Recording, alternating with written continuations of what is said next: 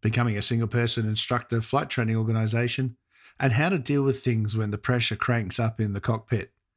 All that and more coming right up. So strap in and let's get into it. Standby star 9000, 1013, Kilo 25. Coordinating aileron, I'm on a bank balance, bank pressure rolling at 30 degrees. That's 30 degrees there. Runway 290, 1631.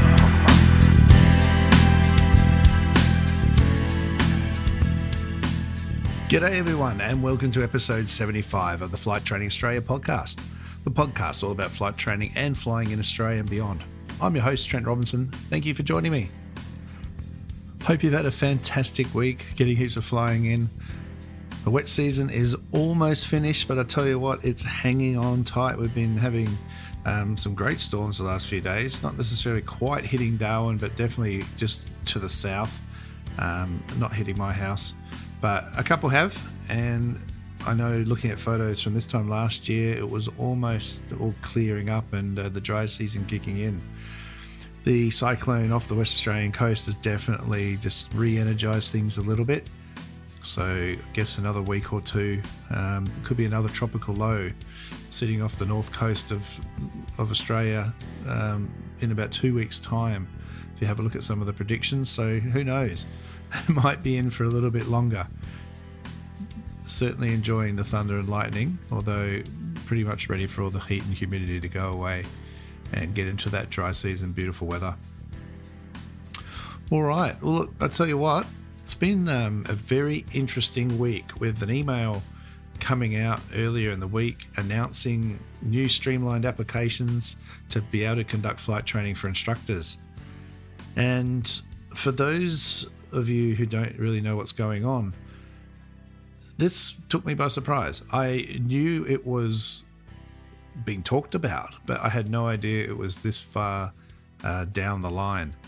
And what it's going to allow instructors to do is basically be their own flight school as an individual. So no other staff, just themselves.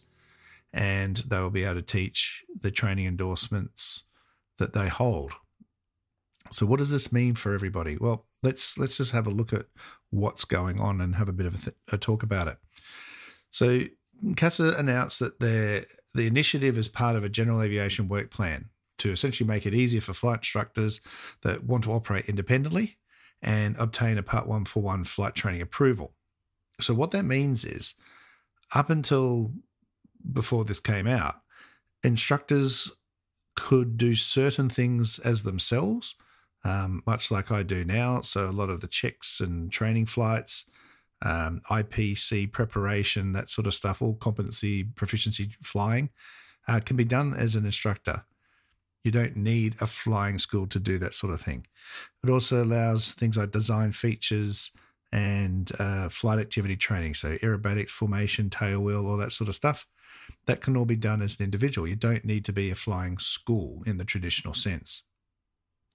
What this is going to mean now is if you hold as an instructor certain training endorsements, for example, you grade 3 and 2, maybe 1, multi-engine training, instrument training, instructor training, whatever other night VFR, etc., you can apply to get your own 141 certificate, and you will no longer need to train those things under a traditional 141 or 142 flight school. Now, the idea is this is to allow instructors out into regional centres and allow or bring training to regional centres. And from that perspective, I think absolutely. And that will make a lot of sense. It will remove a lot of overheads. If you compare a 141 individual compared to a 141 flight training school, you need to have a CEO, head of operations, a HAM-C, you need to have all levels of insurance, you need to have occupational health and safety insurance, all that sort of thing. You need to have far more structure, and it costs a lot more to apply for. As an individual, you would be the you would be the CEO, you'd also be the instructor. So it's a one-stop shop. So automatically there's hundreds of thousands of dollars saved there.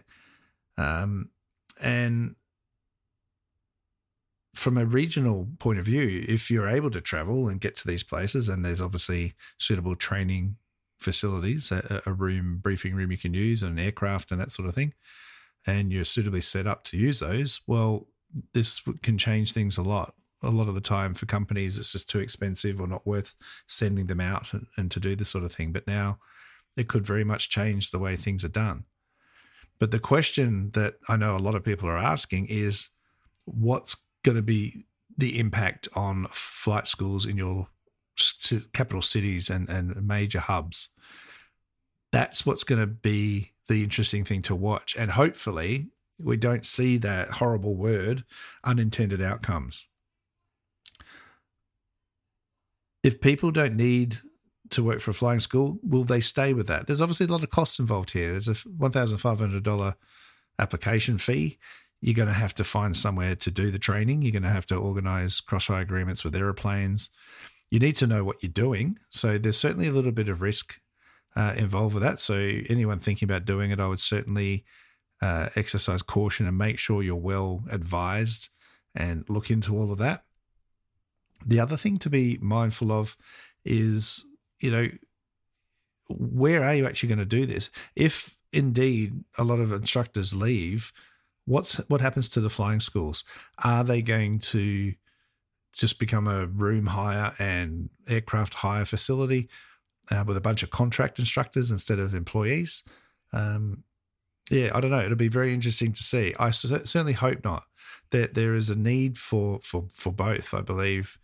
I know there's a lot of arguments of people thinking, well, people are just going to charge themselves out at rock bottom prices, and I guess that can happen, but that's the free market, and your credibility and reputation will very much play a part, and people will pay what they're happy to pay, and we'll just have to see what happens there. But I don't think a race to the bottom is certainly worth anyone's time or effort.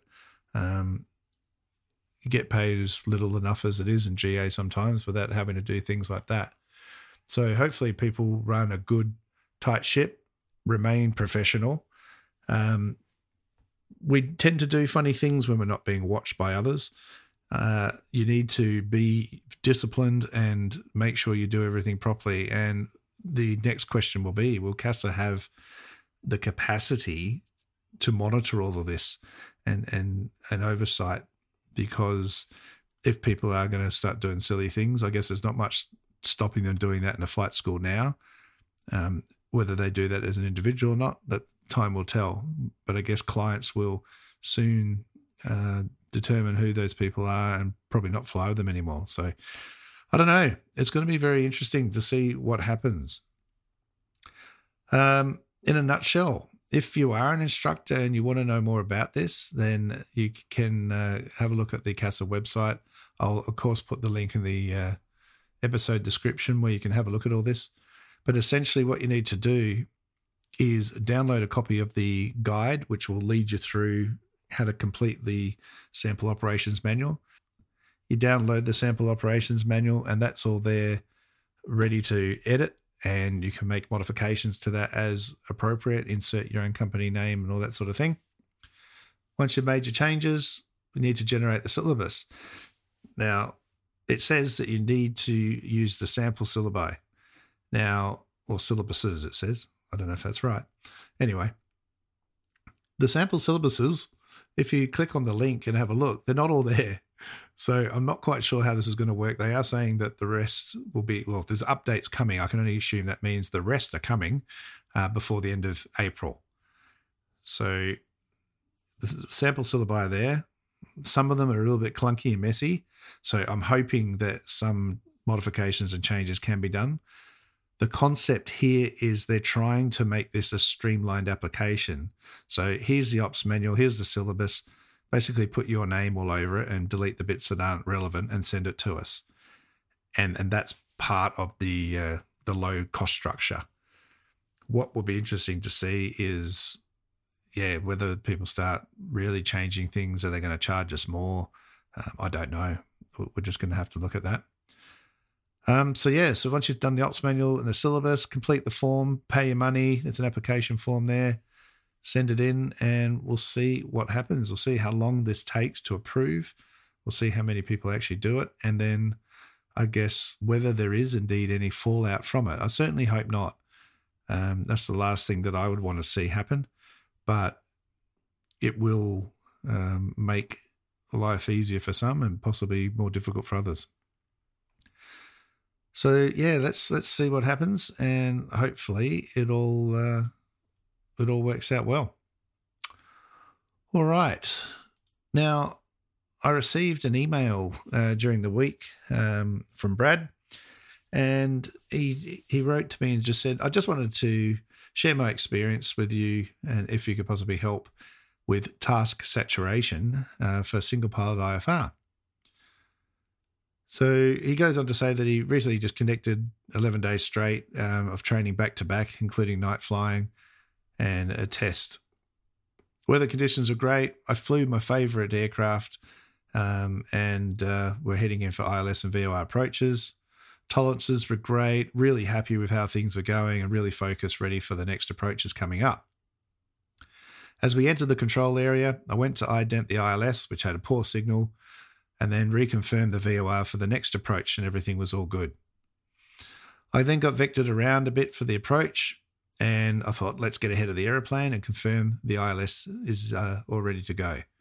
Just as I confirmed the ident, the tower gave me a new heading and altitude. I quickly took these instructions and continued to intercept the VOR on the CDI. At this point, I could feel the tunnel visioning happening on making the perfect approach. Tower came on and asked me what approach I was shooting first. I looked at my plate and confirmed the VOR. And then my friendly examiner asked, should the G5 show localizer on the screen? And I anxiously confirmed yes. I had failed to switch the VOR back, and with 2 prompts, couldn't register the green localizer display. Was not what I wanted to see and tune correctly. So who listening has had a similar experience to that? I wrote back to Brad and thanked him for the email and just said, look, reading that, I just started cringing because I could almost see exactly where this was going. And it is not uncommon. Distractions in the cockpit is going to get us all the time. So what are some ways for task saturation we can deal with that task saturation and try and avoid ending up in this terrible position that poor Brad got himself into as well? And good old prior preparation prevents poor performance is definitely one of them. But again, we can prepare beautifully. It doesn't stop making mistakes in the cockpit. And by the sounds of it, Brad was really well prepared. So part of the problem here is if you've done any or seen any airline style training and that sort of thing, if you're doing checklists and you get interrupted, you go back to the beginning. The reason being is it might be a very simple process, but sometimes you can get lost of where you are. You start running out of time, and the time pressure is what gets you and forces you into a situation. In this case, the tower started getting involved in the flight more. The vectors started. He was getting closer to the final approach, and that's where he ran out of time to do his things. So having a checklist to come back to is also really critical. I find people in IFR flying tend to try and do everything out of their head. Now, we use checklists in all other phases of flight, so why not create a checklist for you setting up your approach? Hopefully you can visualize this, but if you've got instrument approach plate, you might have them on your iPad, you might have them in paper. You can have a paper checklist. You can have some notes written on your chart itself. I've discussed that earlier, and I've got a YouTube video on how to do that. But if you write yourself a little checklist that you tune, identify the frequency, you tune or set the CDI needle to the correct source, you've got the correct approach plate, you've briefed it for the weather, for circling approach or landing, or the missed approach because it's training, whatever you're doing there. This is all going to help you. So if you get interrupted, you come back to it. And I'd even go as far as making the checklist specific to that particular approach you're doing. I used to have, when I did mine in Perth, I had the 2-1 ILS approach, and I had the frequencies, the idents, how to set that particular CDI. We didn't have G5s and glass stuff back then, so that was set to nav1. I had the standby VOR set to nav2 for lead radials and that sort of thing, and it was all specific to that approach. Obviously, as the pressure disappears, you start doing your approaches more often. You're not going to need something so descriptive. Just a standard generic inbound brief or checklist to follow and apply to any approach you do will be sufficient, because you'll be able to intermix and change. So that would be the number one thing I would say to do there, is to have a checklist and come back to it when you're ready, so that you don't miss out on just doing silly things like pushing that damn CDI button. All right. And remember, CDI stands for Course Deviation Indicator. VLOC, that button is VOR or localizer. So what one do I want? Or if we hit it, it'll go to the GPS. So you need to check that source, and you've got the right one. Tune, identify, test. That'll help you out every time. All right, Brad, so sorry to hear of the disaster that ensued, but mate, this is all learning, as I know you've acknowledged, and we'll only go to serve you for next time and be better prepared. So hopefully that helps you, and hopefully that helps everybody else. All right, so that's it for this week. Thank you for joining me. Remember, if you'd like to reach out, info@TrentRobinsonAviation.com.au. You can get me on Instagram and Facebook. Just look for Trent Robinson Aviation, and also on LinkedIn and TikTok. Next week, I'm trying to get an interview recorded. Again, everyone's just getting really, really busy, but I have some great interviews queued up. We'll hopefully get a couple of them landed this week and out to you, so keep an eye out for that. And any updates and things that happen with all these instructor changes, I'll certainly report back more as I find out more. All right, everybody, stay safe, blue skies, and remember the golden rule: aviate, navigate, communicate. Cheers, everyone.